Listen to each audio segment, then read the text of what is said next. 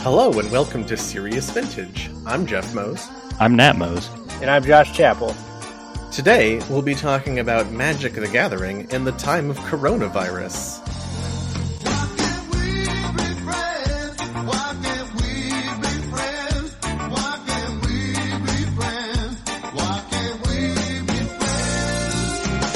We're here with Raja James, who is a teammate of ours from Team Serious. Sometimes I hesitate to call ourselves a team because that seems to indicate some sort of effort. But what we do try and put together as a team is the feeling of camaraderie and getting togetherness of Magic, the gathering part of the Magic, if you will. And yeah, Raja has done a good job of doing that, especially as we face the challenges of quarantine and coronavirus. So thanks for being on the podcast, Raja. Thanks so much for asking me on. I was excited when you asked. Yeah, no problem. Glad you could be here. So I wanted to talk to you specifically, in part because of your organizational skills and enthusiasm for putting on events. And, you know, one of the things that you've done, and I if I recall, you actually started putting this together before the dark times. Yes, I did. And this is the Team Serious League, which has ended up being a great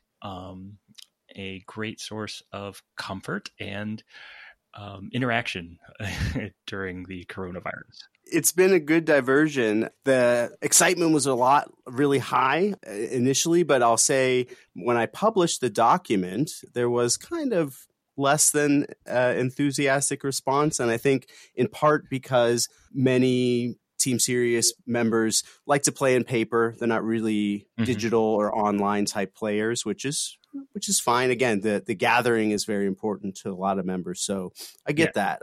So there wasn't a lot of response because the idea was that we could play face to face in the Cleveland area because there's a lot of people around in Cleveland, especially Jerry was coming back. So I thought that would be really fun. And then we could also include or allow for inclusion of people who were in the diaspora, right?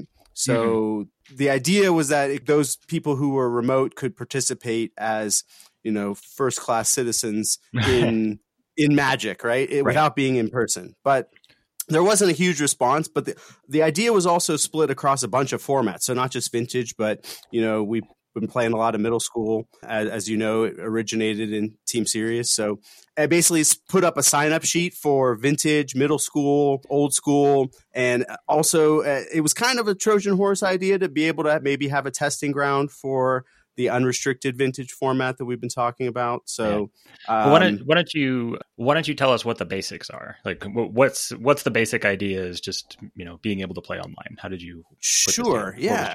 So initially, So the idea was that we would have a sign up and we have rolling starts to the leagues and we have batches. So it was kind of modeled after like the Vintage Super League style where you're going to have a batch each week and your opponents are known. So you could kind of metagame against those known opponents. So the idea would be that you would play across several batches and you would play every person in the league. So it was a big round robin, but it was kind of metagamed or narrowed down each week or each batch to a metagame that you could kind of attack, right? Sure. So you have like 8 or 10 people in a league, and the first couple weeks you play 3 people, and then the next couple weeks you play 3 more people, and then the next couple weeks you play 3 more people. Exactly. And you can change your deck in between and see what other people are playing. And so the idea is that we get the lists, everyone puts their list in, and then the lists are actually made public. So full information going into each match. You can see your opponents. They're known, and their deck lists are known. So no hidden information, but there is a spice factor or the idea that you're trying to specifically spike against those opponents that you're paired with. Cool. What technology were you using? Because like I said, this was before coronavirus that you set stuff up, and I don't know that people had even put together the webcam stuff yet much. Yeah. So as you may know, I'm pretty involved with old school format Magic, and there's a pretty big following for webcam Magic amongst old school players. Okay. I had a lot of experience with that, having played in some of the big online tournaments that are put on by the New England old school group, David Firth Bard and those guys. And they put on a winter derby and a summer derby, and those kind of rotate formats between the various old school variations.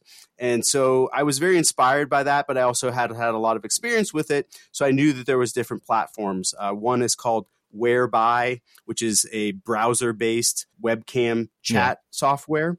And so the idea was basically to allow players to use whatever technology. So we have Whereby, we have Discord, we have Zoom, we have Skype, Google Hangout. So I posted a document, kind of a manifesto document outlining my ideas and saying, any of these is fine. Just play your game, figure it out. Yeah, right. Figure it out. And if you can, ideally, advertise in group chat and let everyone know when you're playing and stream it so that people can have something to spectate and have something to talk about. Yeah, it's been fun seeing those pop up as it's a lot of times it's semi-random when something is like, hey, I'm going to be playing this match for the next 40 minutes or whatever, and you can see it on Twitch or watch it in the Discord or see what happens, and hope sometimes you string a few together and sometimes you just get that half-hour hit of Magic. So for the setups, can you go into detail on some kind of like the more popular setups? So I have a laptop, it has a webcam built into it, and that's pretty much all I have. So like you said, I'm one of the people that likes the gathering part, but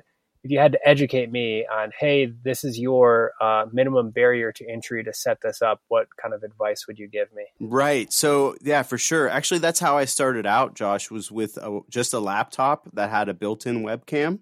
It does kind of cut down on your ability to interact with the opponent's face and get that visual feedback. But basically what you do in that situation is you'll just kind of elevate your laptop onto some box or similar above your playing surface, and then you just angle that lid of the laptop down, pointing at your field of play.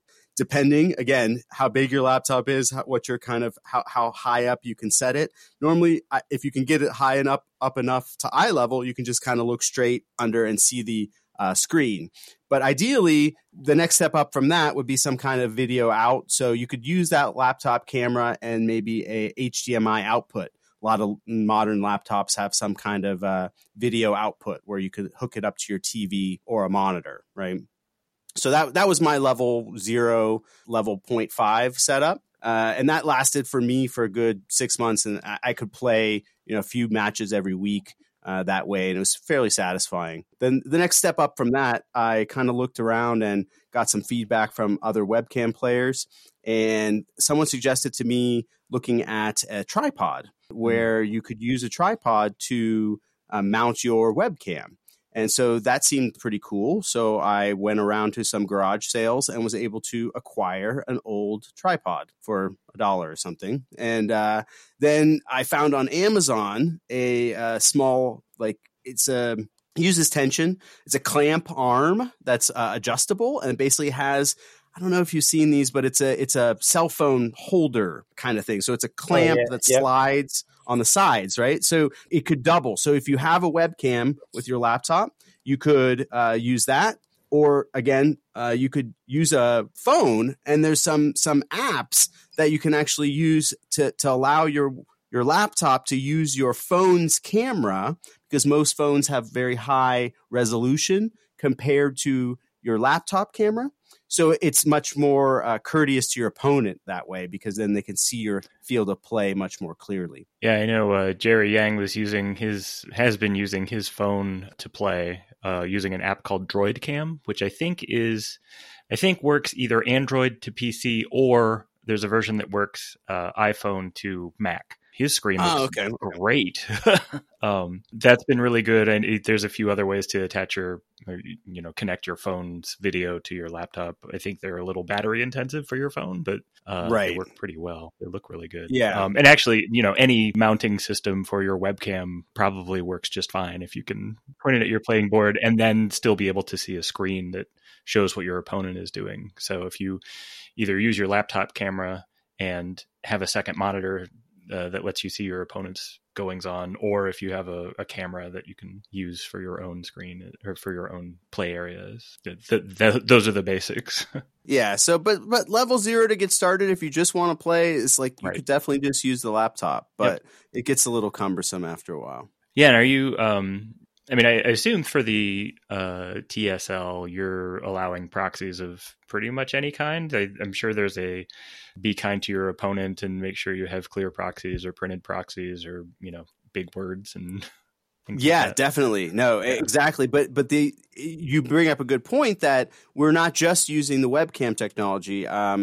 Josh. So we have some opponents, some players in the league didn't have access to cards for the first batch. So we used a similar technology to that, screen sharing with webcam to webcam, with Cockatrice to webcam. So Cockatrice is a popular tabletop simulator that you can play a number of games on there, Magic being one of them. So we had some opponents on one side in paper and opponent on another side using the Cockatrice digital platform. It worked out pretty good. A lot of players, we did a lot of Cockatrice to Cockatrice matches, digital only matches online. For the first batch as well. Yeah. And again, it was really just figure out, get with your opponent, advertise it if you can, and let's play some Magic. Yeah. Well, and the league has also allowed Mitgo matches too. You can just play on Magic Online if you both have both decks. Yeah. Some cards are just prohibitive to that, but yes, of course. Yeah.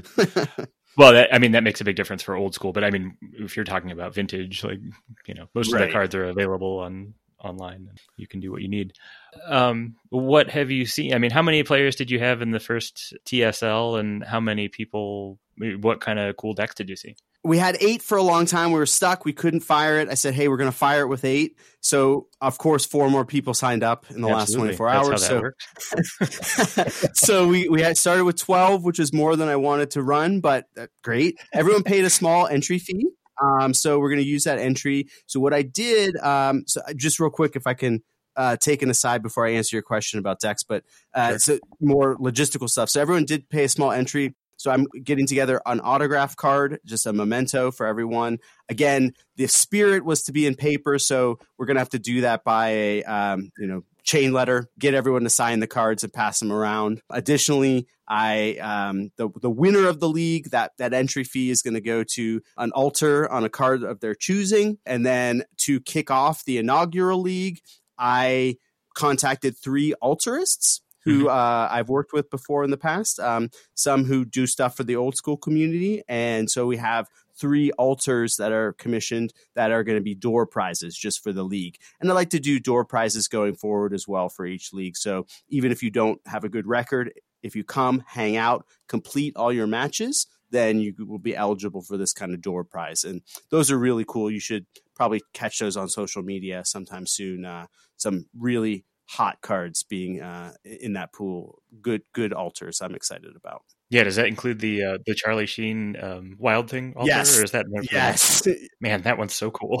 That's in the season. I'll send you that for the show notes maybe, or if you grab that from the chat. Yeah, you could put it in the show notes or something. But this was amazing. That's shout out to Bobby Lupo. It's really awesome. I'm so excited to give that away. He's the altarist? Yes. He is from the Knights Templar in Michigan, the hosts of Kumite Old School. So I want to mention then we had Singleton deck. So back to your question. So Singleton went 4-0 in batch 1. Crazy. And this is pre-Lutri. This is before Lutri was printed. So it was just like... Yes. Was that Jerry? No, that was Phil. Phil played Singleton. He likes a lot of cards. And he just said, I that's kind of his style, he said. Yeah. So yeah, he's play cards that you like, and he went 4-0 doing that. Like I said, I hesitate to call Team Serious a team because that seems to indicate that we're putting in some effort to actually win. But really, we just play the cards we like and have fun playing them. Yeah, for sure. So I mean, I'll toot my own horn there. So I went back to my old standby from Eternal Weekend this past year. So I played the same lands deck that I played with some slight tweaks for the meta. But Zias, who I recently got to chat with in person, he was the inspiration for that deck. And so it was for a long time called Zias Bond. And I was naming these decks in my notation, and I realized like I missed a huge opportunity, and I'm not sure why, but why I haven't been calling the deck James Bond.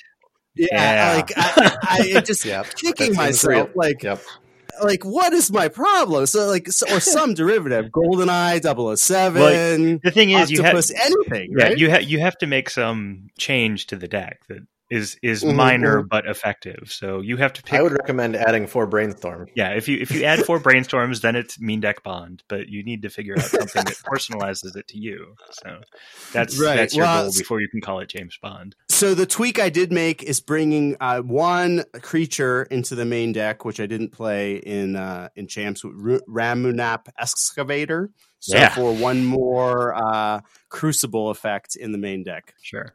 So that was my deck I played, and then we had some. I was excited to see Steve McGrew, Mr. Hot Hands, on some shops. She's like never plays, which is really cool to see. Yeah. Justin had a nice 4-color snow deck that I really liked. That was my only loss in batch 1, playing the Ice Fang. And 4 Death Rights, any 4 Death Right deck, I respect. I don't like necessarily, but I respect. And then we had some crazy combo decks, as always. Jerry Yang on 2-card Monty, and then we had Josh McCurley on a really cool deck called Turn 2. It was a PO deck, but it was like kind of a artifact based PO deck. Inventor's Fair, Aetherflux Reservoir is one of the kills there. Was that the one that Saturn was playing online for a while? Is it similar to that, or is it different? Very similar? Yeah, okay. Very similar. So it's a deck that I definitely like. I've definitely played a bunch of times this kind of deck. Mystic Forge, Aetherflux Reservoir, big shooty killy weapon. It's great. And then so we had, and same obviously with regular old PO. Jake Hilty, who's a really good brewer. I always like his decks. Emery, Lurker of the Lock deck. Oh yeah. Yeah, love it. And then obviously, so I'll call out Mr. Eric Caffrey on his PO Oath deck. He successfully oathed into the 7th from the bottom card being Griselbrand, his one of Griselbrand, and it was then the second game it was the 5th from the bottom card. Oh. Yeah. Sounds like he lost his other Griselbrand. He he should have had another one in the deck, I think. Well, that was the first week, right? Because you've already played. Have you played 2 weeks then? And 2 phases, because I think they are 2-week phases or something like that, right? Yes, they're planned as 2 weeks. You're on week on the second phase, and because the second one had Ikoria in it, right? Correct. So the Ikoria spoilers finished 2 days, I think, before we started the second batch. So of course we made them legal. And did Phil just add Lutri? Phil did not. Phil actually picked up PO. Yeah. He actually messaged me and said, I think I'm going to play the same deck, but I don't know if I want to just play with Lutri because I was cool before cool was cool, kind of thing, right? So, yeah, right. So it's not as cool when someone else is telling you to do it, is what. Right. Yeah, exactly. Yeah, right. Exactly. Everyone's going to be doing it. Yeah. So he picked up PO. I'm playing PO. Steve is playing PO. Hazard is playing PO. How many of you are playing with Lurrus? We have, I believe, 7. Lurrus. 7 out of 12 decks. Yeah, 7 out of the 12 decks, and then that seems low for the expected curve. Well, it was like day 2 of the cards being spoiled. So yeah, we have 1 Zerda, we have 1 no companion, then we mistake. Yeah, totally. And then we have 2 no companion because we have 1 Dredger. That was just a surprise. So definitely he caught some people in his pod with that, nice. Me being one of them. Yeah. Good. I mean, that's the best time to play Dredge, right? Is like when because it seems like a nightmare to play. Yeah. It seems so difficult to play over like a webcam. True. And it was somewhat difficult, but after seeing his list, I did not feel that there was any going to be any real battle there. So I was not too worried about it. I just needed to see it happen. It was more academic. So yeah, we with Lurrus, we have Zerda, and that's about it. So everyone kind of playing Lurrus, and honestly, I'll say the excitement of batch 2 was slightly lower, I think, once some of the results online started coming out. But also maybe that's as a result of the impending TSI VR, that maybe guys were kind of brewing for that and getting their focus on that because it did take place in the middle of the batch. Oh, I see. Yeah. Well, we'll get to that in a little bit. And I was actually hoping that the TSI virtual realm would help your league, because I figured people would, for future leagues anyway, people would see like, oh, this is totally possible. I can definitely set up a webcam and play some games if I want. Oh, for sure. I think that yes, I think that impact will be seen, in the future for sure. For sure. So you're wrapping up week 2 and about to go into week 3, is that, or batch 2 yes. and go into batch 3? Is that right? So who's winning and with what? Good question. So like I said, Singleton went 4-0 last batch, and then we had a 3-1 and a 3-1. So I went 3-1 with the Lands deck, and Steve went 3-1 with the Ravager Shops deck. So those are the top decks going into this batch. I am 2-1 in this batch. So I think I'm kind of out ahead, but Phil is sandbagging me, so he'll probably go 4-0 again. He is my last opponent, so I'm going to assume he'll go 3-0 and play me last. Makes sense. So I'm also really looking forward to seeing Eric Caffrey's deck for this batch operate, which he didn't submit a name for it, so I called it 5 Lotuses because it plays Black Lotus plus 4 Lotus Field. Nice. Lotus Field is a card with hexproof that says when it enters the battlefield tapped, and you have to sacrifice 2 lands when it enters the battlefield. It's a fixed Lotus Veil, right? Like that's yes, exactly. So how's he enabling? But it has hexproof with Frantic Search, of course. Sure. Yes, obviously. I feel like there are some steps before Lotus Veil and Frantic Search come into play that I'm just struggling with. But okay, that's in that diagram. That's the step 2 with the question marks. Yeah, right. Okay.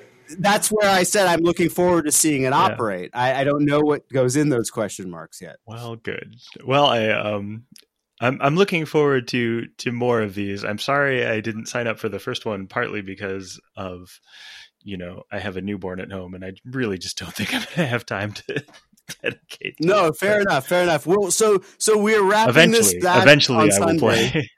Yeah, we're wrapping the batch on Sunday. The last deck list will be due Wednesday, so we'll hear the BNR, and then we will build decks for 2 days, and we'll start the last batch on Thursday. So yeah, I'll make sure you have all these results and stuff if people are interested. Cool. And final write-up of the first Team Serious League. And so we're looking to start a new league as soon as this one's wraps. We're going to start in the next one. So this one was vintage. Did you start any of the other leagues? Did you do a middle school or an old school or a U29 league? We were closest to firing middle school as the second league, but since there was a lot of overlap, there was a request to just wait to fire the next league until we wrap this one. So I think it will be middle school, but I'm not sure. Yeah. Cool. Well, good. I think, like I said, the big reason that we're talking about these is that it's just a great way to, try and get people together and talking to one another through quarantine and, still being able to play Magic, even though you don't need to necessarily play on Magic Online or Arena. Like, you can still play using physical cards and not miss the game or the people. Yeah, and for this, it's been great. Just again, really looking at those names on the list and saying, okay, what is Jake? Jake is my old nemesis. I always try to beat him. So, shouts to you, Jake. I've had a real blast, and that's why I wanted to organize in the first place. It's just, if I'm going to play Magic, I want to have fun doing it, and I thought this would be a really great outlet to do that with people I like. Yeah, it's good. And I'm hoping that listeners will be able to take inspiration from this and put together their own similar leagues if they like. Heck yeah. Yeah.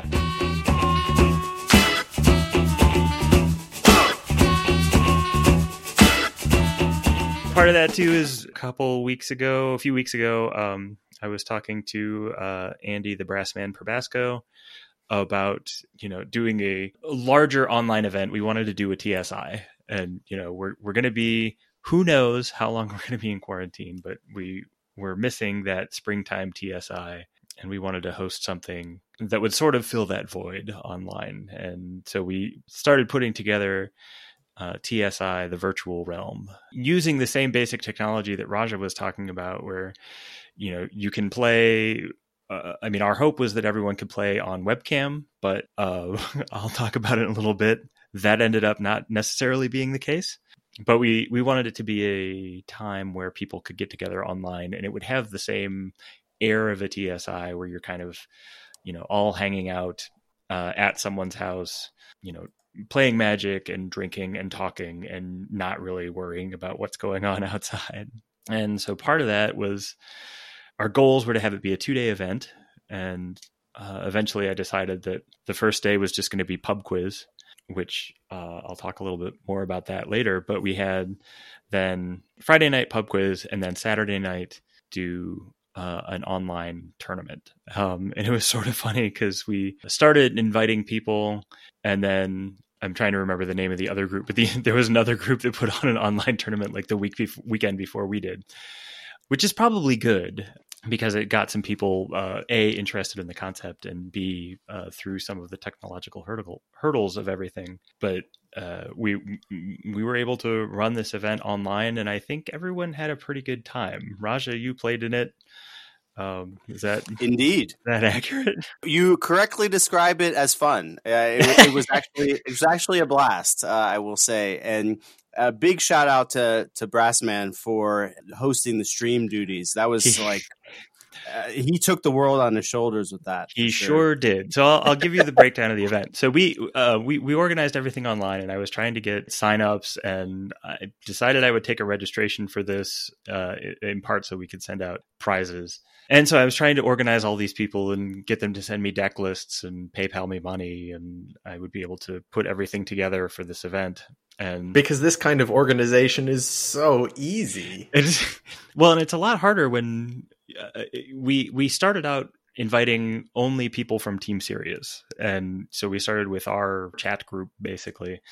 And because we're not limited on space or location, like we're not inviting random people into, for example, Jeff's house, we could sort of invite anybody. And, Brassman spent his time last year traveling the world and made some friends and invited some people from different countries. We ended up with 24 players in multiple states and 6 different countries, all playing Vintage in various forms. And we had webcam on webcam. We had webcam on Cockatrice. We had Cockatrice on Cockatrice for one matchup. And I think it ended up being a pretty good event. The one shocking thing was we had done a whole bunch of testing, and we're like, oh, we can just run all of this in Discord because they have video servers, and we can just have individual tables. People can go to these tables and run their games. And round 1, all of that just failed. Yes. Yeah. It was disconcerting. I was worried. It was going to be real bad, but what happened? I don't know. I suspect it was Discord. I think I don't know if they were overloaded or they were just like, we're not actually going to support this. It was a new feature, I thought. Yeah. Wasn't that the whole thing? Right. So they set up video chat rooms, basically. And I set up several of these and labeled them as tables. You could go to table 4 and play your match. You would open up a video. Your opponent would open up a video. You would play your match online using webcams. And we had tested this before. We had done the night before for pub quiz. We had 16 people in one chat room with videos running. In testing, we had multiple rooms with multiple people in them using videos. And the morning of the tournament, we had 12 tables set up for our 24 players, and nothing worked. And it was like, oh man, I really don't know what to do. I can't instruct all of these players to do, I can't give everyone individual instructions on where to go and what to do to play their matches. But everyone was flexible enough that they went into various ways of playing matches. So people immediately switched to Zoom and played their match over that. There were people who used other, video services like Whereby and whatever. There were a couple of players who were already prepared to use Zoom with Cockatrice. Basically, they needed Zoom to use Cockatrice because you can block off part of the window so that you don't show your opponent your hand when you're playing Cockatrice. So they were already prepared to do Zoom anyway. Somehow I think I added an extra half hour to round 1 to allow for technical difficulties. And then after that, we were able to do 60-minute rounds to make sure that everyone had time to get into and out of matches.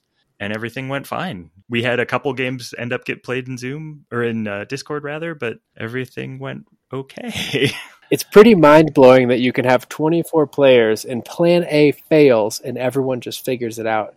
And all of these people are hireable. It was amazing to me because I was just like, well, I don't know what to do. I'm not even planning on playing in this. You guys are going to have to figure it out.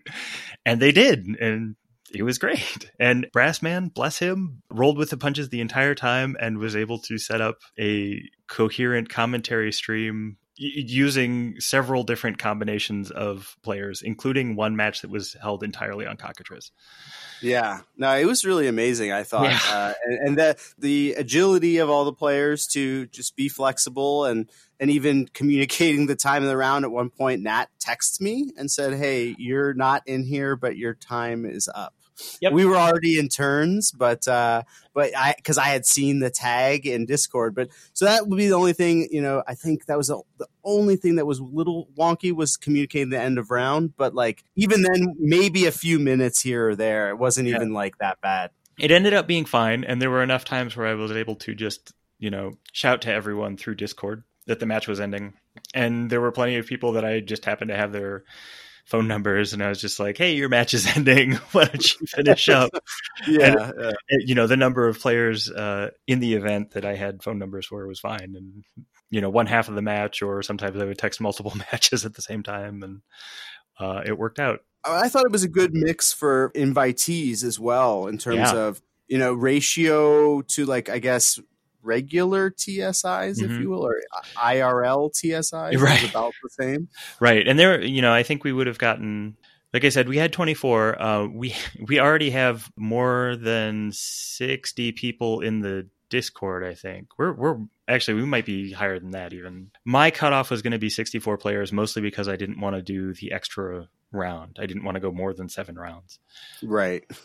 And obviously we were okay on that, but like I was kind of worried that a lot of people were just going to be trying to jump into the tournament Saturday morning, but it happened to work out. No, I thought it was great. I was really excited when you guys announced it, and I thought it went off really well. And the VODs are up, like, still on Brassman Stream. Like, you could still go watch it, right? They are still on Brassman Stream. I recommend you watch them. I'm hoping someone will cut them. I'm hoping Brassman will cut them into videos and put them on YouTube. But honestly, I only organized the event and basically watched it on Brassman Stream, and it was great. Like, he always does a great job doing commentary. He's, insightful and funny and very dedicated to that part of his craft. And I always think he does a great job commentating our streams. So I know there was a lot of excitement. You said there's a lot of people. So is there another one coming up then? So I'm talking right now with Jake Hilty and Steve McGrew, who are my go-to middle school guys. Yeah. And I think we're going to plan on hosting a middle school event on June 6th, which is also a Saturday in a few weeks. We're going to host a middle school event. It's going to be free entry. We'll have some small amount of prize. And I think we're going to just going to do Swiss rounds +1 this time. I think the plan is going to be no entry, middle school, Swiss +1. And, we'll send a play mat or something to the winner. Maybe there's going to be top 4 or top 8. I'm sort of leaving Jake and Steve up to find the prize. Leaving it open, yes. And, I think the technology is available. We have this Discord. People are welcome to use it. They can just go in there and play matches if they want. I think if you're just playing one-on-one matches, you should be able to use the Discord rooms to stream rather than trying to go into Zoom or whatever. So that's going to be available. I think we're going to try and host semi-regular events there. And like Raja said, the online format is sort of a good way to bring in people who are to sort of support smaller formats. So, Vintage, we have 20 players between Cleveland and Columbus, and on any given weekend, 10 of them can show up. But in the virtual realm, we're bringing in more people from more areas, and, maybe we can get a 60-player event or something like that. That would be a big Vintage event. middle school. I have no idea how many players we have in Cleveland and Columbus. I think we can get more people if we bring in other areas, including players who might not have any other middle school opponents necessarily. So there's just sort of opening things up. And it's going to be a good way to test untried formats like the U29 format of Restricted Vintage. So I think my plan right now is to do middle school at the beginning of June and then give some notice on a U29 event sometime in July. And then beyond that, we can have more vintage, we can do old school, we can do more middle school, whatever people seem to like. Serious events, train rolling. Absolutely. Ahead. Yeah, let's do this. My tech setup question is selfish because the older I get, I find I'm like tech inept. So I need to like figure out how to set this up because I would actually like to play middle school. And I already have decks built, so it's just I don't need to do anything else. Yep. It's not that hard, except that you live way up in the mountains and you have no access to internet. I'm actually recording from a van tethered to my cell phone right now. So, I mean, this is my plan. Are you tethered to your cell phone or are you at the bar? Nope, I'm tethered to my cell phone. I figured I'd give this a shot and see how it worked. Great. Well, if you can tether to your cell phone, you should be able to do this for sure. Yeah, you sound good. So I was hoping you were just going to play an entire event in the parking lot of the bar. No, I spectated the TSI Virtual Realm last weekend from the bar, and they do to-go food and beer. So I was able to order food and beer, walk out of my van and get it, take it into the van, drink it, and eat it. That's great. I love it. Yeah. So, I mean, I think these are great opportunities. I think there's a lot of people making the best of a weird situation as far as coronavirus goes and quarantine goes, where it's like, I really want to get together with my friends and play some Magic. And how can I do that without, infecting all of my loved ones when I come home? Yeah. I mean, I definitely miss that. And I look forward to TSI, the Land 2020 something. Right. But yeah, definitely, I'm excited for that in the future. But this good foundation for being able to play when we can't get together in person. Right. Well, it's part of it is just I've had a lot of good experiences playing games online with friends around the country, even not necessarily Magic, but playing Jackbox or talking to Nobody Explodes, where it's just like I wouldn't necessarily have done this if I hadn't been in this situation where it's just like, we weren't playing games online regularly before, but we are now. Like we have to. And it's really good to see people and, just check in, talk to someone using actual words rather than text on screen and have semi-meaningful interactions with people from hundreds or thousands of miles away or just down the street that you just can't go to their house.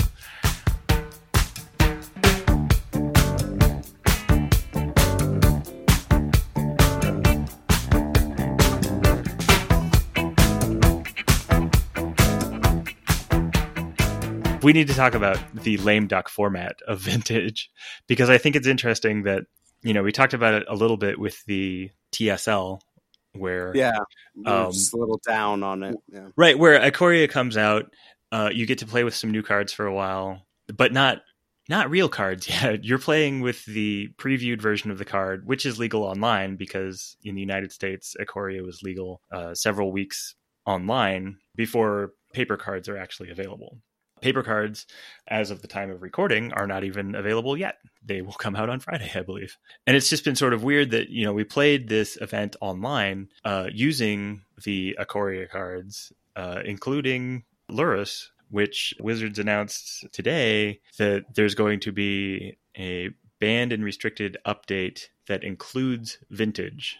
And those changes are going to take place on, I think, May 18th, which is next Monday. Yeah. So I think based on what people were seeing online in MTGO results, I think there are people who are expecting Lurrus, because of its nature as a companion, might get banned, which is pretty interesting because it's not even legal in paper yet.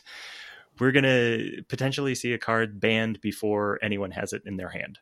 And we played this TSI VR. You've played the couple rounds of Team Serious League under sort of a lame duck format. which I think is interesting.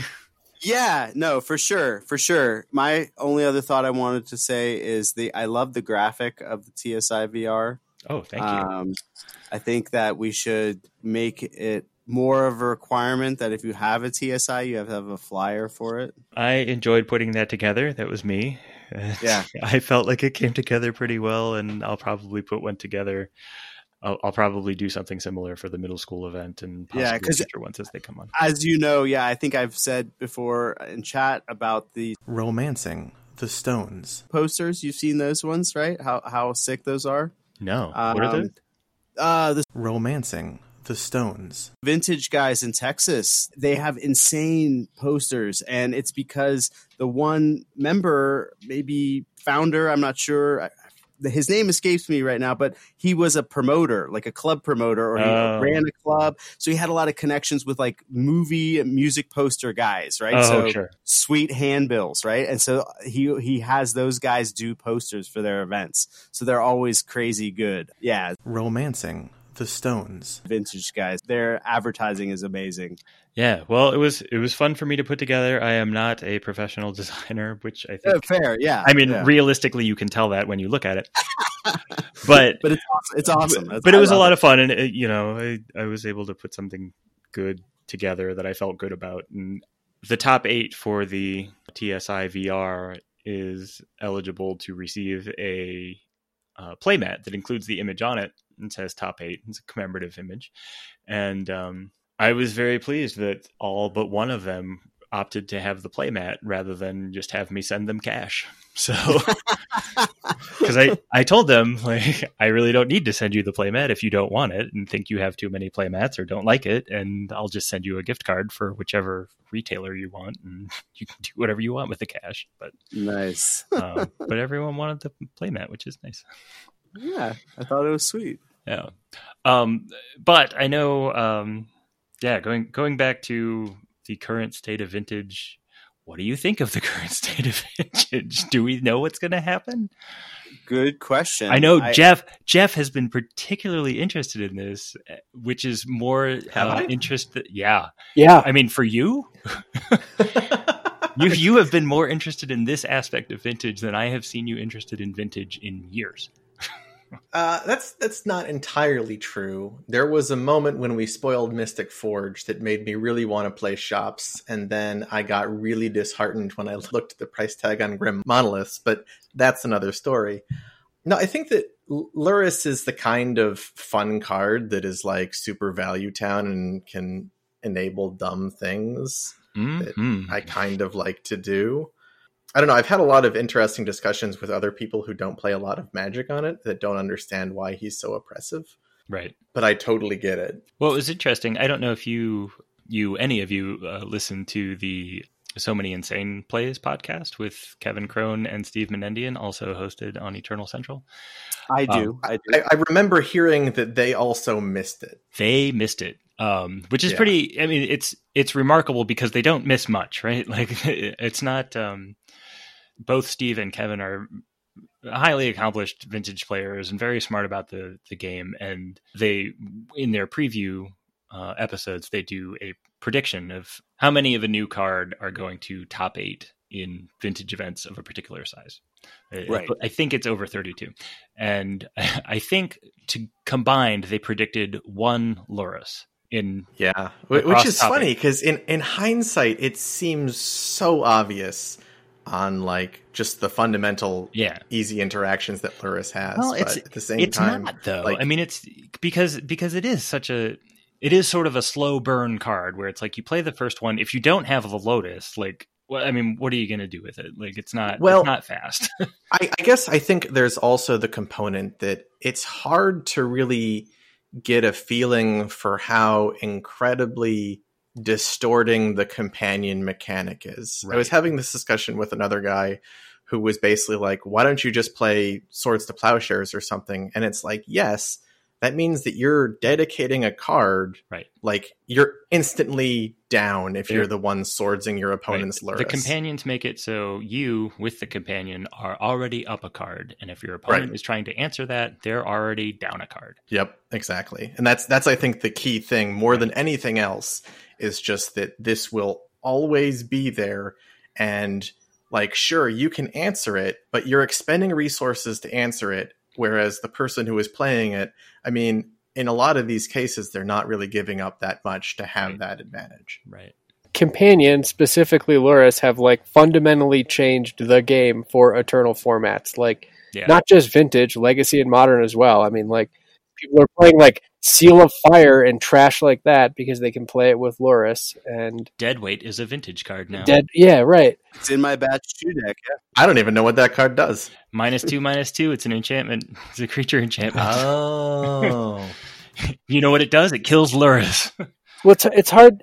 Yes, it has fundamentally changed things. Is that good or bad? Like, I can't say that I have enough data to figure that out. I mean, I don't know. Sure, like people can about it on the internet, and then people are going to make a change. Whatever. Is it good or bad change? I don't know. I can't tell you for sure. This is also getting dangerously close to something that we traditionally don't talk a lot about, which is banned and restricted speculation. I mean, I think we're very much in those weeds. Going back to the So Many Insane Plays prediction, they predicted one in the first week that it was legal. There were 4. That was the first challenge that it was legal in. There were 4 online. So, I mean, they just got blown past that first week. I think their predictions are usually in the first month. Maybe it's longer than that, but they got trashed. Yeah. The thing that it represents in combo decks or in control decks is the access to an alternative angle of attack. And it's something that I'm bad at brewing, but that's what I try to put into many of my decks is a couple different ways to win, and maybe another axis of winning, right? If you have a grave-based strategy, a non-grave-based strategy in your combo deck. If you ever talk to Jake Hilty, he will talk to you about orthogonal strategies all day. Yes, yeah. I mean, and so I definitely pick that up from better brewers like Jake, right? So, but this is a free one, right? Essentially, yeah. And some Twitter personalities raising the idea that a 2/2 bear companion would be played by control decks, right? Mm-hmm. So just the mechanic is a little bit broken in of itself, right? Well, and there is the green white one whose name I can't remember. Kahira. It has the requirement that all of the creatures in your deck be of specific creature types. I think it's the 5 main creature types of Ikoria. Beast, demon, something. Right. But the thing is, like, you can play a deck without creatures and use it as your companion because you're not playing any creature cards. You don't have to have any cards share a type. Right. So you can play a control deck and play this white-green companion as just a random card that you can cast maybe later on, and you get a 3/2, and it does some stuff. Yeah, I mean, if you're just curving out and you're just like, oh, I don't have a 3-drop, well, this guy goes down and blocks and beats. Right. Like, value. You get to the point where you're 5 cards up on your opponent in hand, and you're just like, hey, here's a 3/2, figure it out. And that's it, like... And it could be interesting. Like Lurrus could definitely be interesting in decks that are mid-range and do fun things. For example, Uli's deck, at the TSIVR playing Waste Not and Burning Inquiry, right? Yeah. Great, awesome deck, right? And he's planning to end up finding his Lotus by playing Burning Inquiry a bunch of times. Right. That's interesting, but that's not what the majority is going to do with that card. Well, it was interesting the first couple of weeks with Lurrus that there were so many different decks playing it in so many different ways. Like there were, even in the first challenge that allowed it, there were 4 or 5 vastly different archetypes that were playing it, including like shops, like just regular shops was like, I'm going to play this Lurrus and get back some Hanger Backwalkers. There you go. And yeah, Uli's deck was super cool, potentially getting back not only Black Lotus, but a discarded Waste Knot.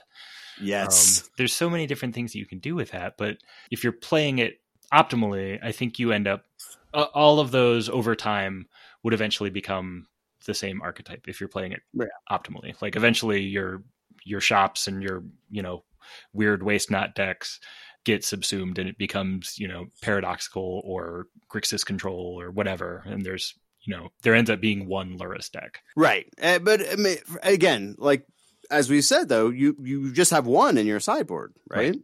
Yep. So it's, you can restrict it, right? Be restricted. I mean, you Is could that restrict necessarily true? I don't know whether I buy that. that you can restrict it. No, the complete distilling down of the format to a singular deck. I mean, that's hard to say because obviously, Black Lotus hasn't been distilled into one deck, but all of those forces exist in the metagame now. They're just a little bit more spread out. But the fact thing is the metagame doesn't solve. Yeah, but Lurrus has more restrictions put upon it, including the ones it puts upon itself that sort of, I think, make that inevitable, more inevitable certainly than this card makes mana. I would encourage us to just kind of say, these discussions lay out the lay of the land, right? But this thing is coming to a head maybe on Monday. Yeah, Jeff, you have very short time to get this edited. Oh God! Why are you doing this to me? I'm just kidding. Everyone's going to listen to this, next month. We'll be fine. My concern, I guess, is just we've already talked about how companions are so defining for eternal formats, where it's just you're already up a card as long as you play a companion. If you can build a deck that uses a companion, you're already starting with a leg up on your opponent. So let's say that Lurrus gets banned, and that's the only change. Does one of the other companions step up then? Do we go through Lurrus vintage and then we go through Zirda vintage or Zirda vintage, or do we go through Kahira vintage and we just start knocking these off one by one? Is that going to be how it is? I don't even know what any of the other ones do. Yeah, what are the bad ones? Well, there's the one that says the red and black one is you have to play all odd numbered casting costs and it doubles damage and it costs 5. I mean, I think there are probably 4 that are any good. Zirda is the red and white one that makes activation costs of abilities cost 2 generic mana less.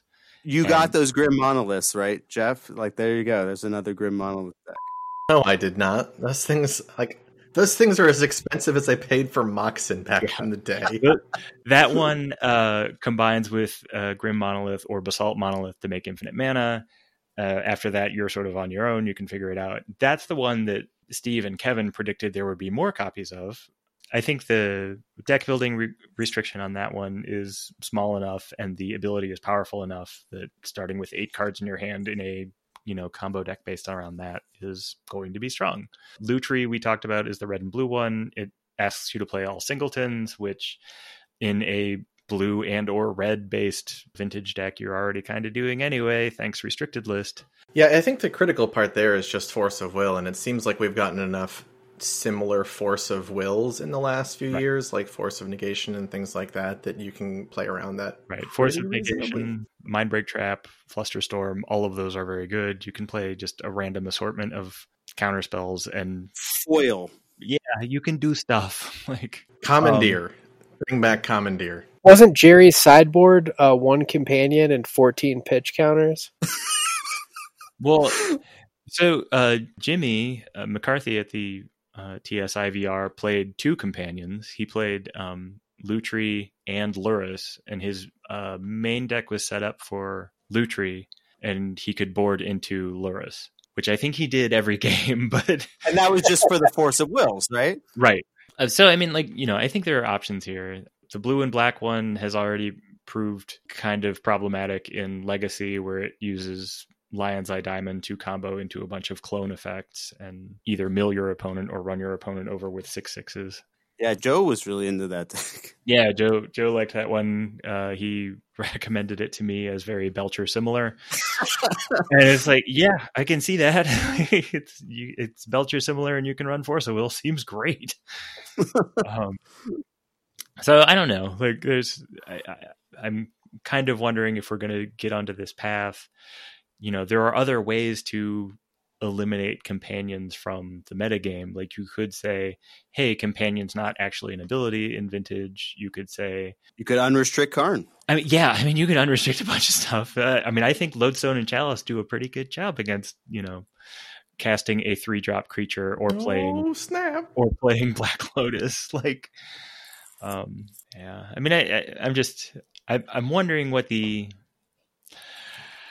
actual course of action is on this, and I think it's pretty interesting that there are multiple ways to deal with the perceived problem. And by the time you hear this, you're going to be screaming at your headset or microphone or speakers because you're already going to know the answer. Yep. Yeah. That's absolutely true. I don't know. It's real interesting. It's a brave new world. Yeah. Who knows? Who knows what's going to happen? Well, because again, like these are creatures, right? So, there's a lot of iterations. There's a lot of other card types, right? I'd be interested in a planeswalker with this kind of ability. Oh God! Oh yeah. No! Oh no! I mean, it seems like a logical next step. Well, we'll find out. We'll find out on Monday, and you'll find out from this podcast in 3 weeks or whatever. Yeah, I think they'll print the Planeswalker Companion right after they print their next set with Phyrexian mana. That sounds good. And then they'll reprint Mana Drain in Standard, and everything will come full circle.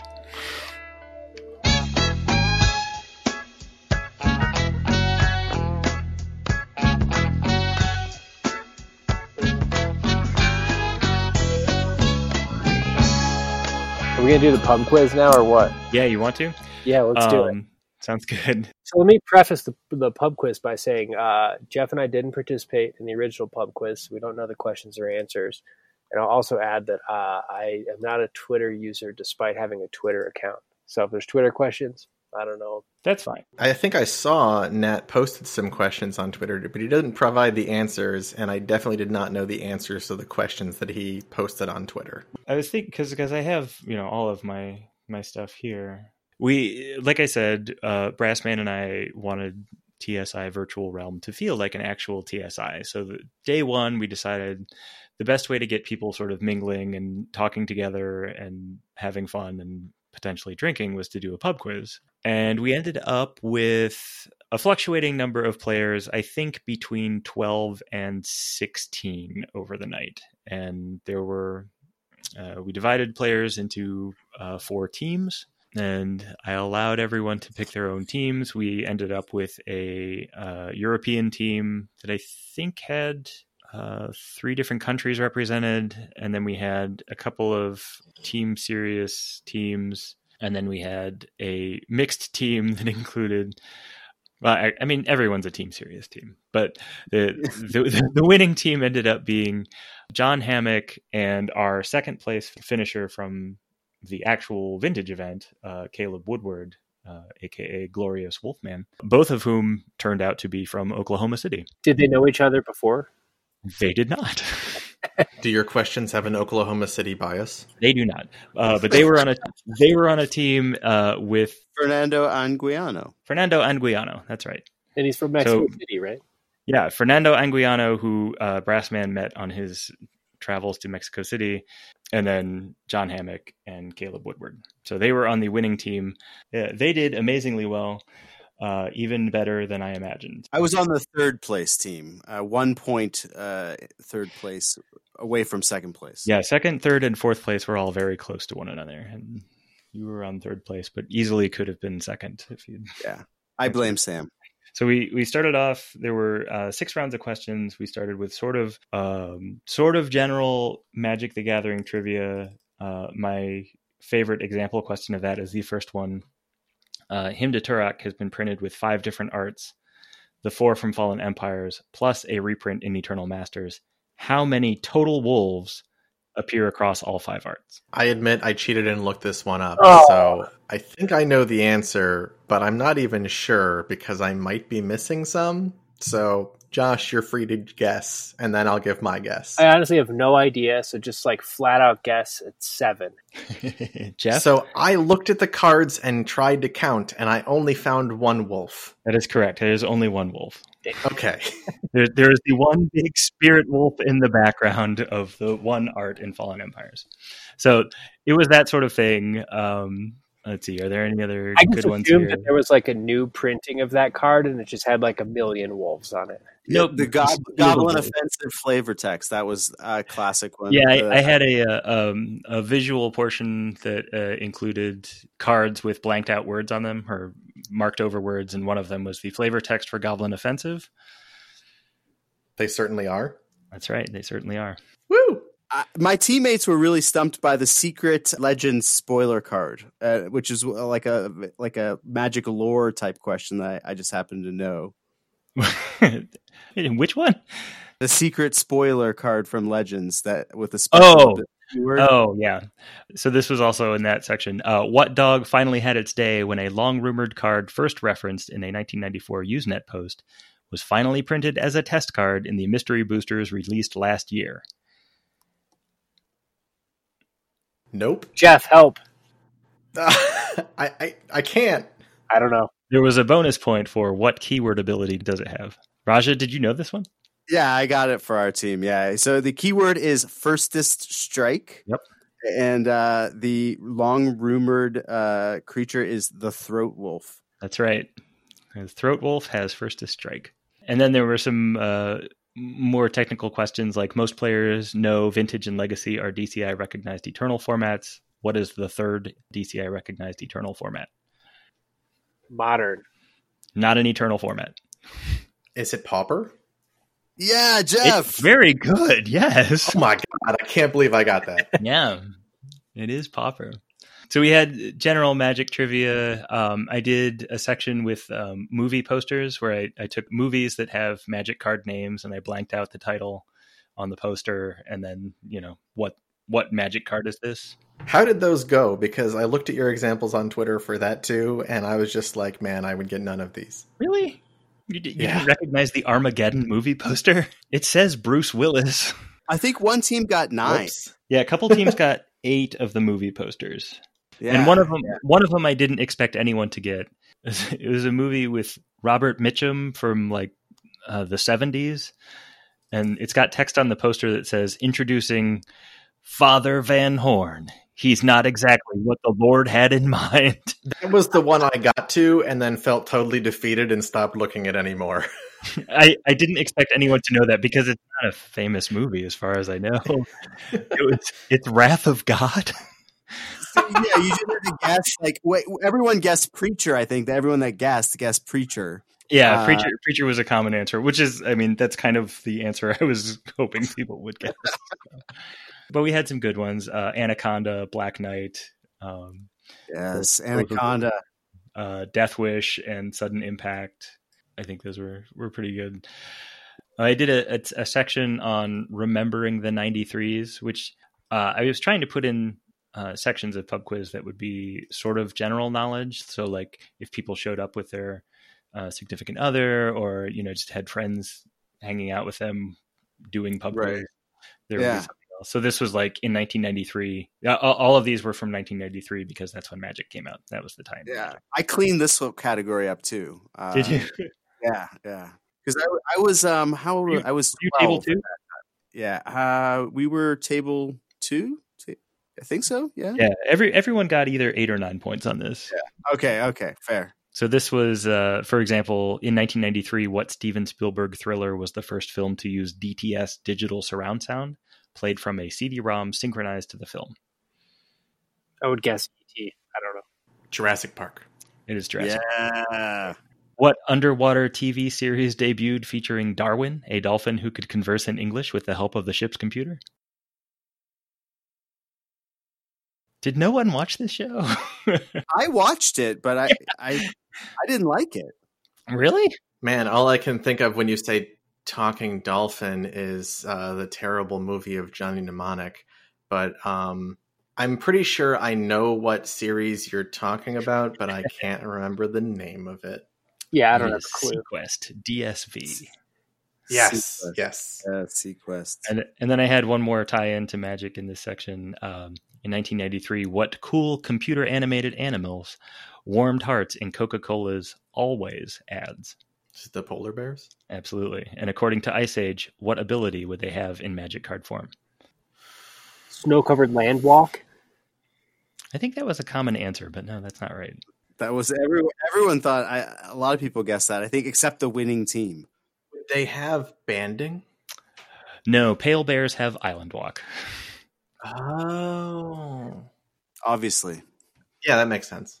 So we did after that we did a lightning round, and the lightning round basically I had a categories of cards people could choose, and then they could answer yes or no questions, true or false questions, whatever, about those cards or about the topic. So, for example, what was a good one, Raja? Fake. Well, sauce? I had a question about mine because is it legal? I have reservations were the two that I was deciding between, and so my team wanted to do is it legal, and the category was you naming cards, Yes. and then I had to say were they legal in the old school EC old school format or not. Correct. And my question was actually, did you have multiple formats set up? Like, did you switch that for me or? No. Okay. I was just wondering. I didn't know. I just had sort of generic names. Is it legal? Right. Is it legal in some format? And it just, Right. Well, that's one you can do again for some other format, right. Obviously. Right. So yeah, I think I missed Silhouette. That was the one I missed. I think I got the rest. I think you got the rest. But yeah, we can run through. Well, let's see. The fan favorite, which no one dared to choose, right? One of the categories was 2007 vintage champion Stephen Menendian. No one chose it, but everyone wanted to hear the category, so I'll just go through it. Steve Menendian won the 2007 Vintage Championship with 4-color Grow. Think Gushes and Quarian Dryads. But what else was in it? Step into the Wayback Machine with me. I'll name a card. You tell me whether it was in his main deck or not. Yes or no? Yes, it was in the deck. No, it wasn't. Ready? Sure. And these are supposed to be lightning round, so you're just supposed to guess pretty quickly. Cunning Wish. Yes. Yes. Lightning Bolt. No. Opt. Yes. That's right. There were 3 of them. Mana Drain. No. Did you both say no? We both said no. It is yes. There were 2 of them. Misty Rainforest. No. It was not printed yet. Oh. I figured it wasn't printed yet. Pearl, yes. No, it was the 1 Moxie omitted. 4 colors, no white. Psychotog. No. Yes, it was. Mystical Tutor. This is getting worse. No. Yes. No. There was a Mystical Tutor. Okay. Misdirection. Yes. Yes. Thoughtseize. No. It wasn't printed until later that year. So I didn't count. I think you got 7? I think we about right. I think Jeff got one right that I got wrong, and vice versa. That was the idea there. The next round, I don't think I'm going to be able to replicate on over the podcast format, but it was I took Nam Trans deck list from last year, from last year. Going back to the Steve Menendian category, it's unfortunate that no one picked that because I bet you Jimmy McCarthy would have 10-0'd that. I think he did pretty well. We ran through it at the end of the night because people wanted to see it, and I think they got most of them. I think Thoughtseize. What was Jimmy's category that he had that was they did horribly in? What was that? Oh, they did Water Long Islands, right? Yes, that was the great one. He and JR were on a team, and at least one other person, Eric Butler, I think, was on their team. And I had a question on Water Long Islands from Kilroy's in Indianapolis. And it was basically me listing 10 ingredients, and they had to tell me whether they were in a Water Long Island or not. I said I think I could do pretty good at that. I can run you through it now if you want. Well, I mean, don't make me eat my words. Let's just go on and assume I did. Sounds good. So the next round was I took Nam Q-Trans deck list and blanked out 10 card names, and you had to fill in the card names. So it was basically like I would blank out the name of Foundry Inspector, and you'd have to identify that was one of the missing cards. So you had quantities and names blanked out. I just had names blanked out. The quantities were there, and I mean it was a workshop deck, so most of them were either 4 or 1. Right. That was pretty fun. And then the last one, adding into the food and drink portion of our podcast, was Drinking with Team Sirius, where I listed ingredients for a drink and you had to name the drink. So the first one was 3 ounces of Red Bull, drop in 1 shot of Jägermeister. Yang time. That one counts. Jaeger Bomb, Yang Time, Nam Time, all those are fine. The second one was the official drink of the TSI VR.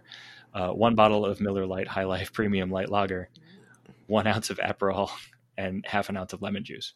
Jeff, you got this one? I know people have been talking about spaghettis. What I don't understand is how this came about.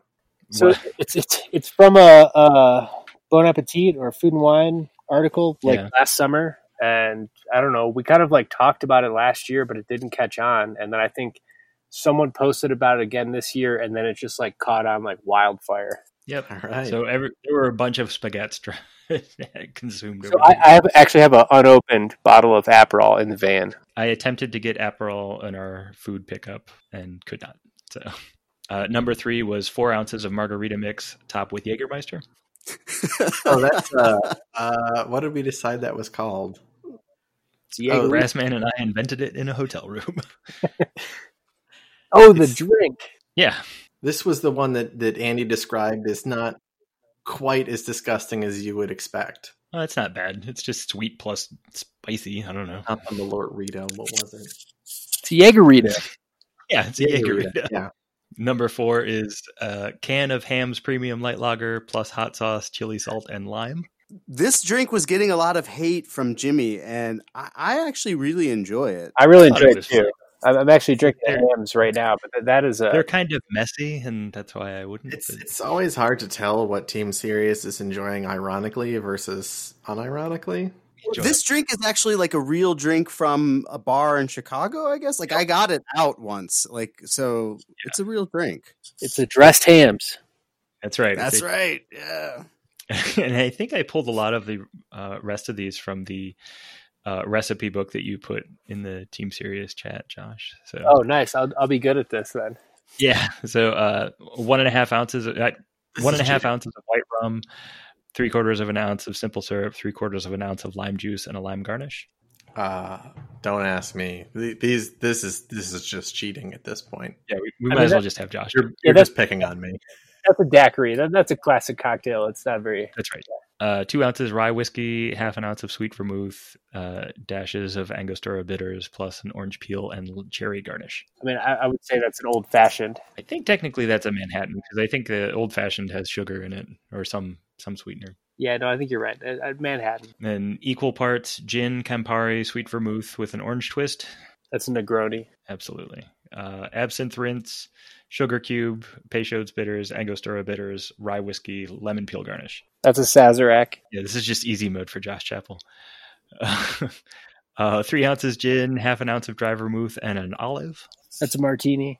2 ounces gin, 3/4 of an ounce of creme de violet, half an ounce of maraschino liqueur, 1/4 ounce of simple syrup, half an ounce of fresh lemon juice. An aviation? That's right. I pulled that from, I think that's Brassman's cocktail of choice when he has all the ingredients. Creme de Violet's the giveaway on the aviation. Yeah. And then the 5-point bonus for this category was, I don't know if you know this, but if you go through Jayco's Twitter, he'll have bartending recipes. And I pulled a random one that he had invented and named and had people name it. And lo and behold, John Hammock's team got it because John Hammock happens to be a big fan of Jayco's recipes. Yeah, I don't know the answer to this, but I'm pretty sure Jayco and Bob were like making these at the last ASI.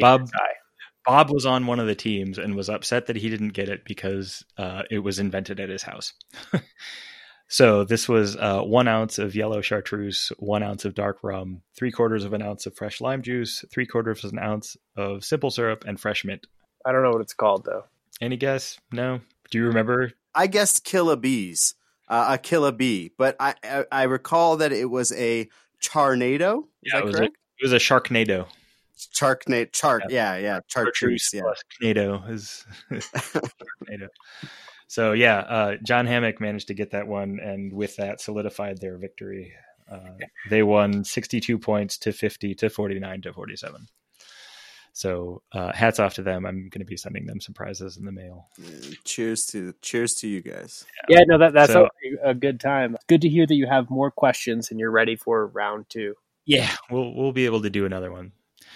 The whole idea was just to try and put together something where people could mingle and drink and talk. And I think we did a pretty good job of getting people together who didn't necessarily know one another. Like I said, the winning team definitely didn't know each other before they started playing. I think the European team knew of one another but hadn't played together. It was good way to get people to talk to each other before going into the tournament event on Saturday. For sure. I enjoyed it immensely. So I agree with Josh. I'm ready for round 2. Yeah, good. So you just ran that in one like Discord, like you ran on the porch or whatever? Yeah, it was just one room. I read questions. Some people had to mute themselves if their backgrounds got too loud, but for the most part, people could leave their mics on and comment on things as they happened. And then between rounds, they could go into separate rooms and talk among their team to try and come up with final answers. How much prep did that take you to come up with the full battery of enough questions? It was enough. I would imagine. I mean, some of the sections were easier than others because, like, for the drinks, it was just like, okay, I'm going to pick 10 drinks, and the longest part of that one was going through Jayco's Twitter and trying to find something that had a cool name and some kind of hint about what the name might be. The 1993 questions I pulled from the Trivial Pursuit Millennium Edition. So I was just going through the cards and pulling out questions that seemed like people might know them. And they were mostly pop culture and entertainment sort of things. Yeah, it took me a little while to put everything together. But I'll do it again because I love you. June. Yeah, we'll do it in June. Yeah, we are looking ahead to a June 6th middle school event using the TSI Virtual Realm as a platform. And Raja will continue doing the Team Serious League. If you get in with him, maybe you can get onto the league. You better be careful. We're opening this up to our entire listener base. Now they'll know about it and want in. All 6 of them? The tens of people. We might end up with like 30 people next time. Absolutely. But, we hope that everyone is staying safe and healthy in this time of coronavirus and still getting to play Magic when you want and how you want and talk to your friends as you like. I think that's pretty much it. Thanks for being on the show, Raja, and thanks for helping organize things and being a participant in the TSI Virtual Realm first inaugural edition. Yeah, thanks so much for asking me on, guys. I had a great time and look forward to being back someday. Great. Thanks.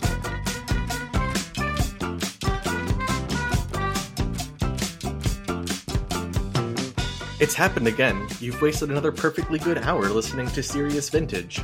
I'm Jeff Mose.